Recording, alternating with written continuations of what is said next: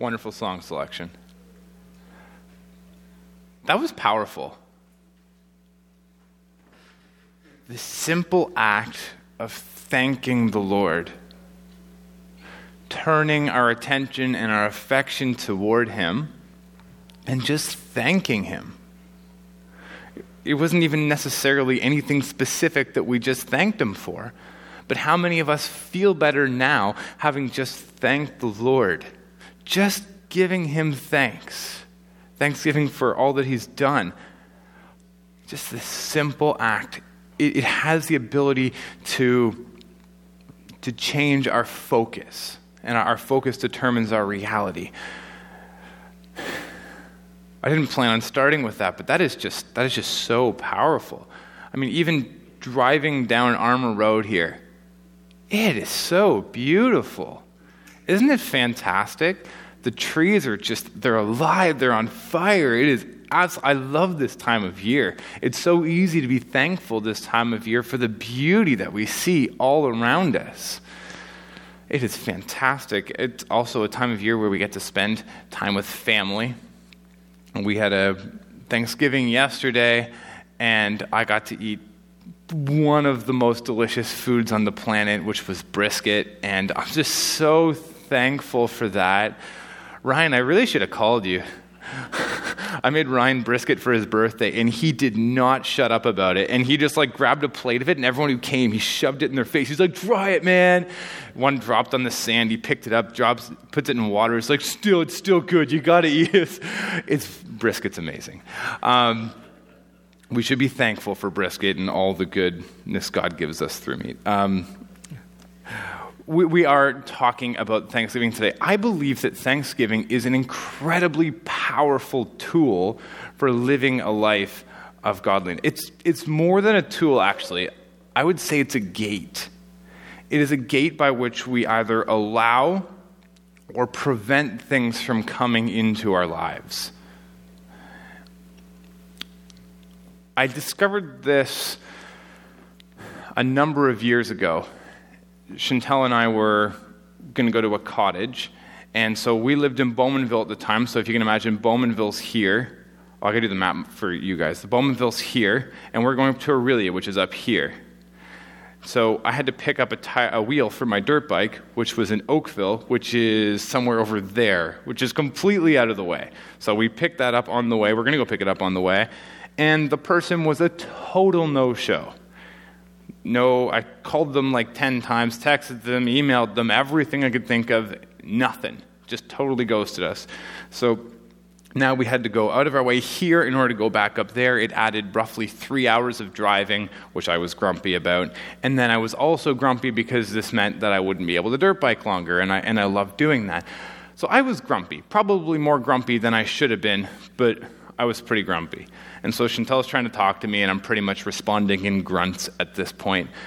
And after about a half hour of trying to talk to me, she's like, "Okay, whatever." So she grabs our United Pursuit CD, because this was back before Spotify was popular, and puts it in the CD player.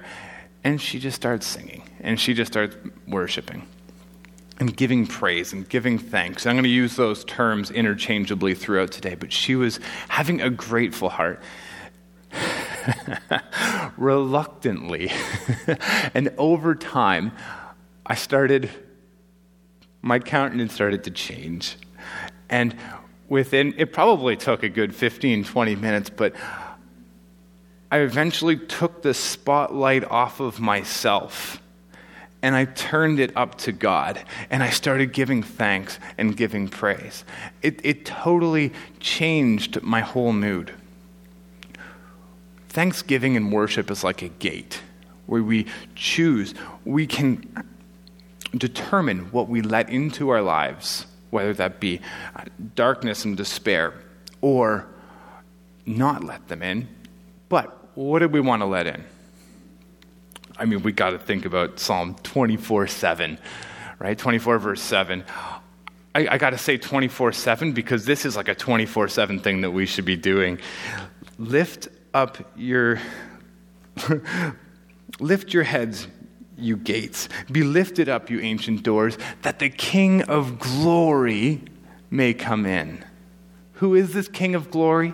The Lord strong and mighty. This is what we want to allow into our lives, right? That we can lift up our gates, that the King of glory may come in. Let's pray.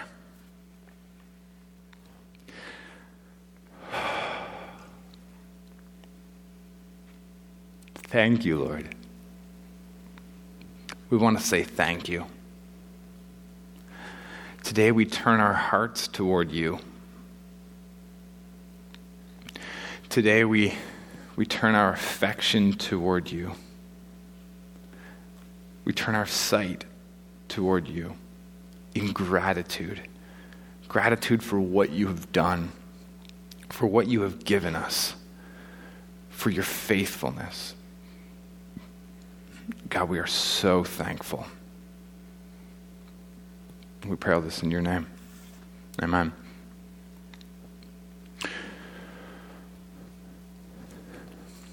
So imagine with me that you want to protect something. Maybe it's like a garden or chickens. What are you going to do? You're going to build like a fence, right? You're going to build a fence, or you're going to build walls surrounding it. Now, if you're just doing a garden, usually walls are sufficient enough you can step over them. But if you're going to do chickens, they can get up there. So you want to have it high enough that it's hard for you to get in and out too. So then you're going to need a gate, right? The gate is the entry point. It is the point in which people can get in and out. It's also typically the point where enemies try to get in. I'll have to mention Lord of the Rings, mainly for Paul. In Lord of the Rings, that's what happens pretty much every time there's an enemy attack, is they go right for the door, right? They go for the gate. They don't go for the walls because the walls are so solid. I mean, they do, but they don't necessarily try to break through the walls, right? They go for the gate because that is an entry point. If we don't have a gate, or if the gate is extremely weak, that's problematic. So maybe you're trying to protect different things like vegetables or chicken. Let's go more biblical with it and say we're trying to protect sheep. Jesus wanted to protect sheep as well. Now, if you can imagine, what they would have is, in biblical times, is they would have walls going around, and there were 4-sided walls, and they would have maybe a 3-foot opening in the walls. And so all the sheep would come in for the night to rest after they had been in pasture during the day. And what the shepherd would do is the shepherd himself would lay at the gate and sleep. What is the point of doing that? Well, the shepherd wants to, if anything is going to try to come in, it has to go in through the gate. So, what does Jesus say? Jesus talks about this in John 10.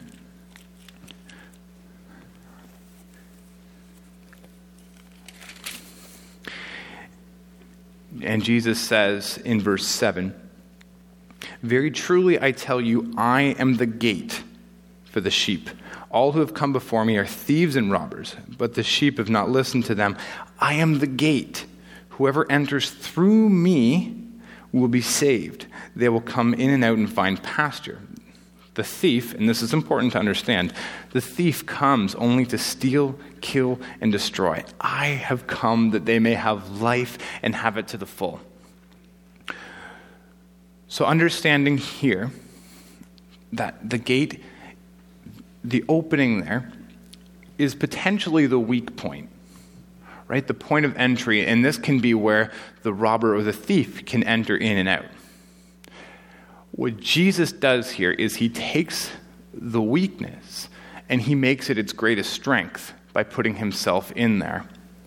This is true for a lot of things in the kingdom of God, kingdom truths, is that when we come to him with a weakness, understanding that it's a weakness, God is able to make it into a strength. When we stop relying on ourselves, when we come to this beautiful realization that He is God and we are not, our weaknesses are able to become strength when we rely on Him.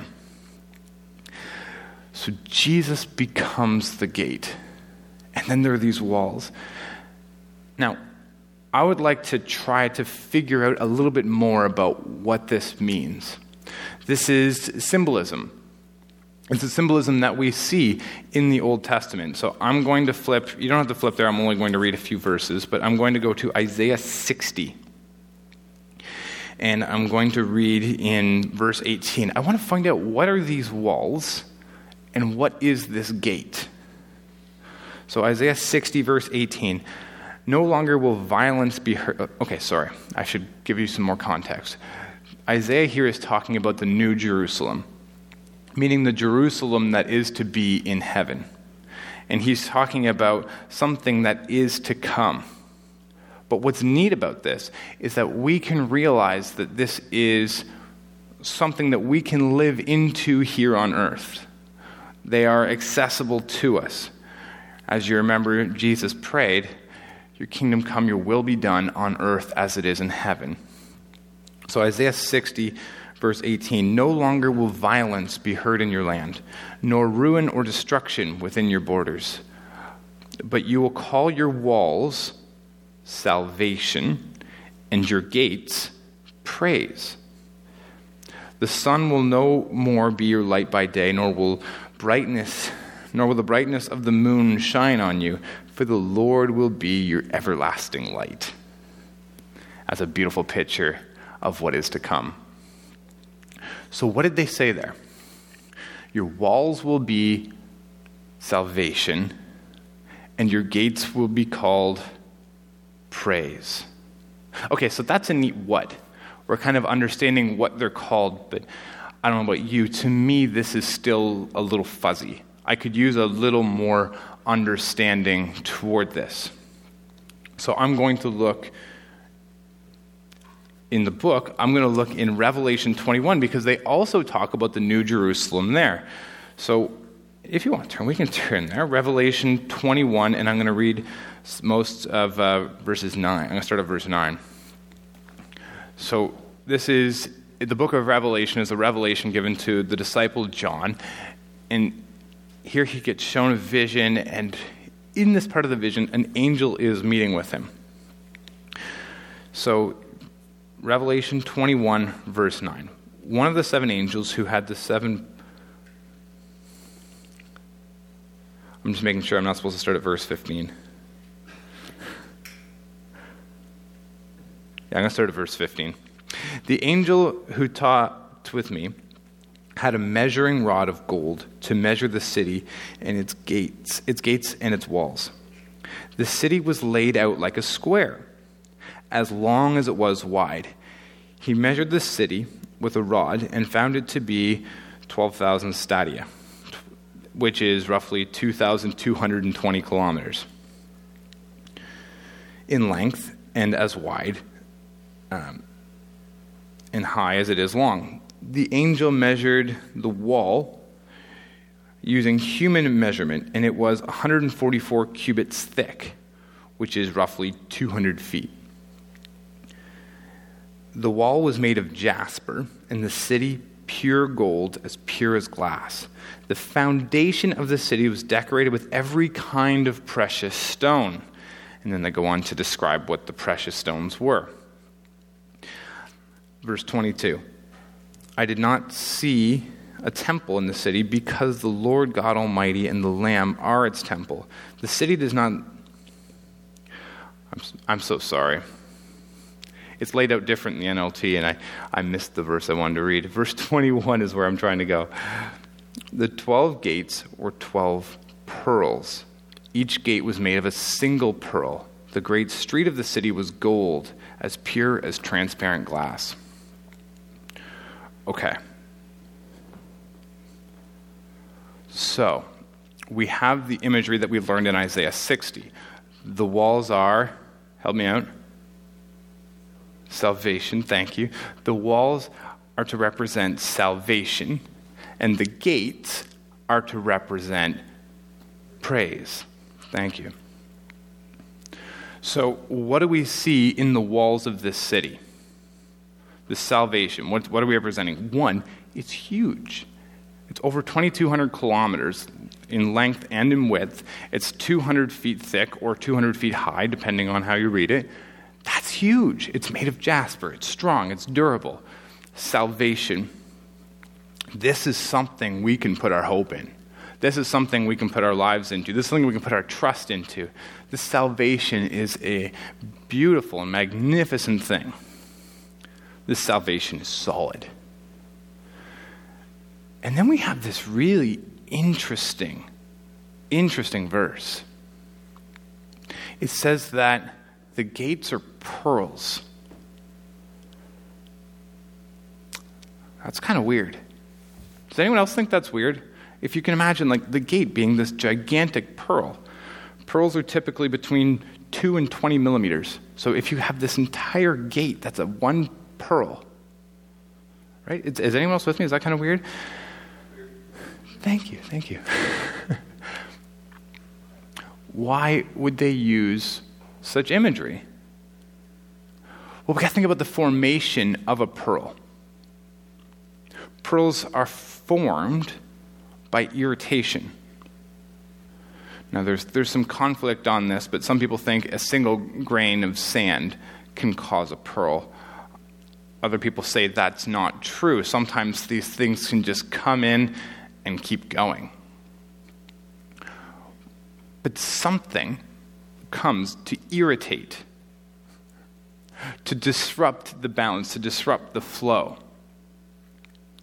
Then, what does the oyster do? It secretes something. It chooses to use something, and it coats what would have been irritating so that it no longer is. Now, I want you to get this, because this, I think, is the key to understanding what the Bible's saying. When an irritant or when a frustration or something that disrupts the flow comes into our lives, we have a choice.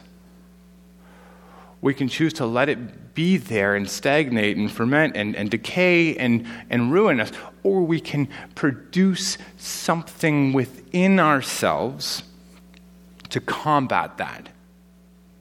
It doesn't necessarily get rid of it. How many of you know when trials and tribulations and troubles come into your life, it does just having your attitude change doesn't get rid of the problem. The problem can still be there. The irritant for the oyster is still there. But it's choosing to deal with it, to coat it. And I am suggesting that what that looks like in our lives is it's thanksgiving. It is choosing to be thankful in the midst of trials, tribulations, and troubles. And when we do that, we take something and we coat it.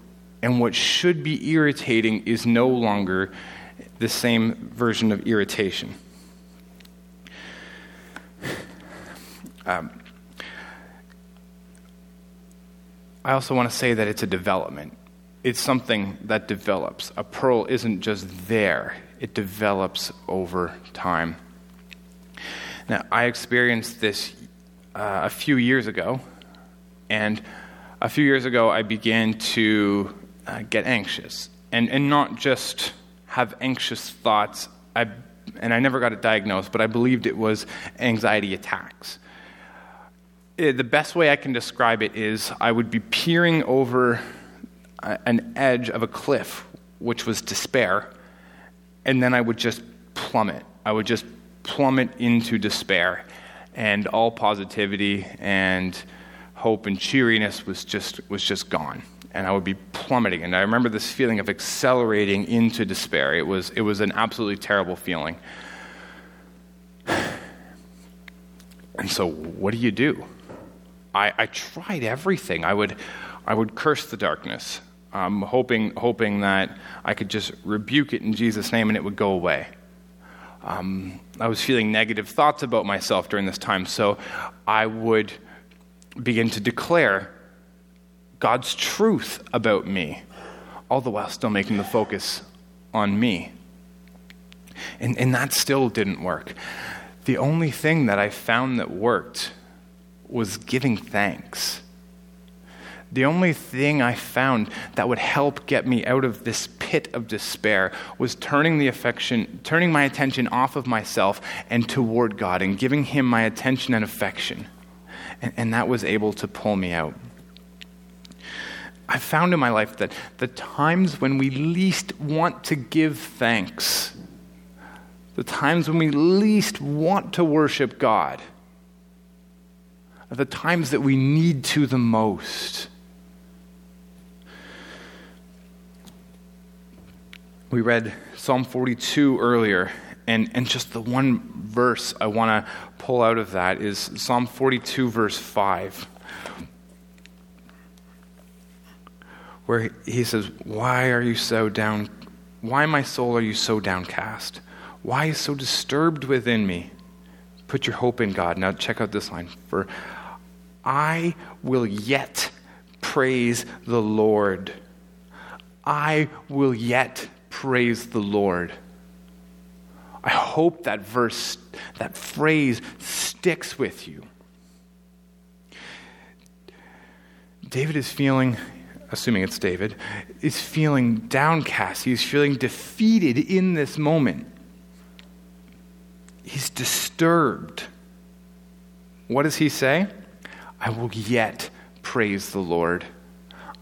Regardless of how I'm feeling, I'm going to take the spotlight off of myself and I'm going to turn it to God and I'm going to give him praise and honor and glory because he's worth it, whether I feel like it or not. We don't always feel like it. Those are the times when we need to the most.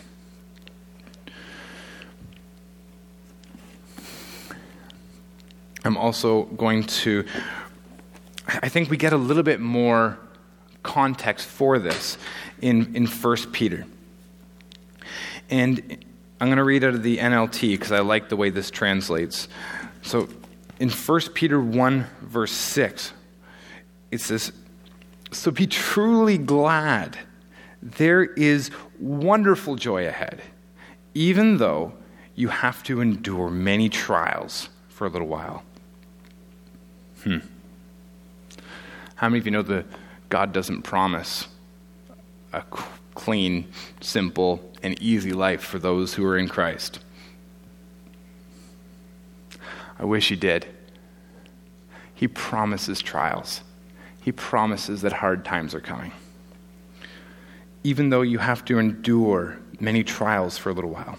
These trials will show that your faith is genuine. It is being tested as fire tests and purifies gold, though your faith is far more precious than mere gold. So when your faith remains strong through many trials, it will bring you much praise and glory and honor on the day when Christ Jesus is revealed. You remember, so we have the gates that are salvation, the gates that are praise, which is the pearl, and then we have the walls that are salvation. And then it says the great streets of the city were gold, as pure as transparent glass, the most pure gold you could possibly imagine. When trials in our lives come, it is being tested as fire tests gold. I didn't know what this meant. I had to look it up. So what I thought this meant was that gold would rise to the top when it was heated. You know, cream rises to the top, and that's how the cream and milk or cheese, that's how those things are separated. And I kind of thought it worked the same way with gold. That's not how it works with gold, actually. What they would do, how they would test the purity of gold, is they would heat it up. They would heat the gold up, and then something interesting would happen. Pure gold, when it's tested by fire, gets brighter. Whereas fake gold, or the parts that are impurities within the gold, get darker. Isn't that interesting? God's design for your and my life is that when we are tested, like fire, that we shine. That is how God designed us to be. That we shine when these trials and when these troubles come. So, when we put this all together, we have security in the foundation that these walls are set on. These walls are set on precious stones and the cornerstone of Jesus Christ. These walls are solid. But walls without a gate isn't safe. We need to have a gate. And we develop that gate when hard times come and we choose to be thankful. When we choose gratitude in the midst of difficult times. This is how we develop these gates. Now, even when we have that, does that mean that we're perfectly safe? Are we totally and completely safe from any attack or anything coming at us? No, there is a thief who aims to kill, steal, and destroy. The difference is when we have this established, we have a fortress, we have protection, and we are ready. We are so much less likely to be ambushed. We have this strong fortress around us. We are so much better protected. We are so much better armed and so much more ready. So I want to talk about how this applies. How does this apply to your life? Because we're talking about implementing something. Well, one way that we could do this, actually, is like what we just sang. Thank you, Lord. Thank you, Lord. I just want to say thank you, Lord. Just repeating that. But a cry coming out of your heart. Thank you, Lord. I am so grateful. If you do that, you will feel different. Just thanking the Lord. Another great thing is when we're singing How Great Thou Art. One thing that we can always be grateful for, no matter what is happening in our lives, no matter the trials that are in our lives, no matter what, is we can be thankful for the cross. We can be thankful that on the cross, God, his own son, not sparing, sent him to die to take away our sins. That is something we can be thankful for. We can be thankful that one day we will be seated with him and we get to experience him in glory. These are things to be really thankful for. Now, I like to look about things this way. When's the best way to train for something? Before it or during it? True story. Grade 10, I wanted to play rugby. It just looked like a cool sport. I like bumping into people and stuff, so I was like, I want to play rugby. So I said to the coach, true story, I said, can I join the team? He said, yeah, sure, there's a game tomorrow. I'm like, okay, great. How do you play? He's like, I don't know, just go. So my first ever rugby game, I played with no idea what I was doing. I just went out there and did it. And that is a way to learn, but that is not the best way to learn. The best way to learn is to know ahead of time and to practice ahead of time, to do drills ahead of time, to practice thankfulness so that when we are in these moments where the torch is on us, where the heat is on us, we can shine because we've done it. The church is an amazing place for this, to learn to shine while here in the church so that when we go out in the world or when we go out and we experience these trials and hardships, that we've already done it, we've already been there, we've worked that muscle memory. So, to train ourselves. Secondly, to train ourselves toward thankfulness, what else this does is it trains our focus. Our focus determines our reality. So if we can train our focus to look at what God is doing, what he is doing in our lives, what he is doing in our midst, to train our focus on gratitude and being grateful for what he has done, that's what we focus on. We can focus on the negativity. We can focus on the things that are against us. It really is a choice. When they come, we can say, why me? Right? Why me? Why does this have to happen to me? And we can be defeated in that, or we can find the gratitude. William Faulkner, an American writer, said, "The gratitude, quite similar to electricity, must be produced, discharged, and used in order to exist at all." As in, gratitude is useless if you don't use it. You have to use it. You have to produce it for it to actually mean something. That's how gratitude works. So we train by practicing. We can train our focus. And then I think we can also anticipate. Most of you will be familiar with John Maxwell. John Maxwell is probably the world's leader in leadership. If you were to ask most people who knows the most about leadership, they would say John Maxwell. Now, one of the ways he got there was by having interview lunches. So he'd take someone out for lunch, someone who's a great leader in their field, and he would ask them 7 questions. One question that he would ask them is, what is the biggest lesson you've ever learned?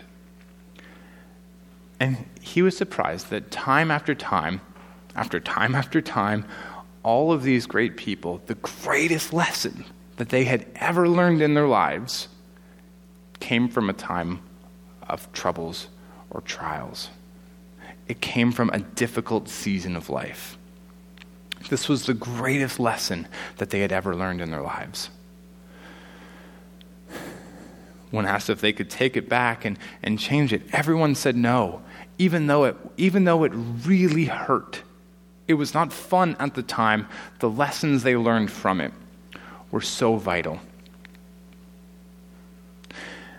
Anticipate that God is going to do something. He's going to use the trouble that you're in. He's going to use it for your good and His glory, eventually. Nothing is pleasant in the time.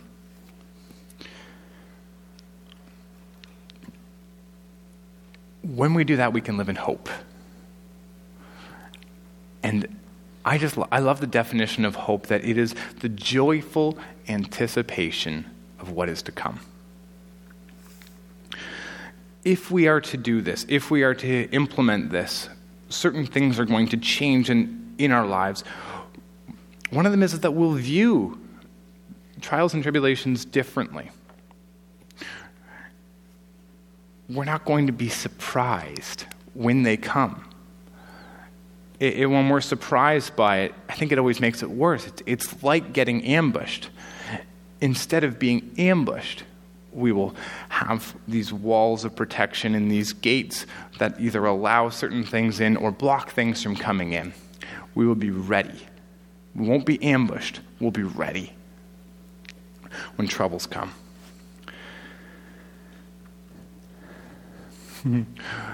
If we do this, when we are tested, we'll shine. When we're tested as fire tests gold, we will shine like stars in the world around us. We'll also react differently. Andy Stanley has a beautiful quote on this. He says, "Actions speak louder than words, but reactions speak loudest of all." How we react to things speaks so loud to who we are. It's proving our faith to be true. I want to stop and just acknowledge something as well. That sometimes we just need a minute. When these troubles come, sometimes we need a minute, don't we? And it's okay, it's biblical to mourn. It's good to have someone that you can share your feelings with and your hurt with. These are very good things. It is very good to acknowledge these. It's healthy to acknowledge these and to talk about these and to process these. It's the difference of learning to walk with it, learning to live with it, or letting it define you.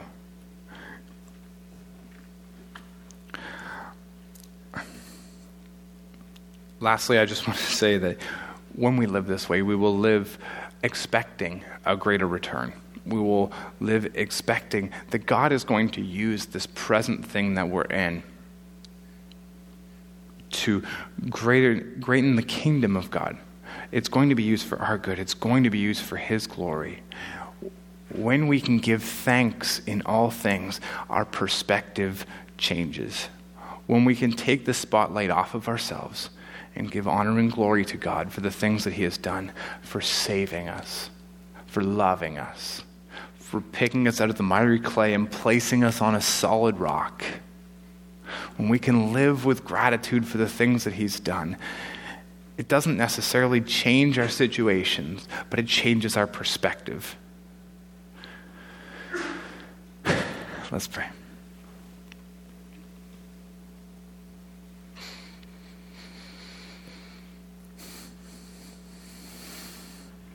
Father God, we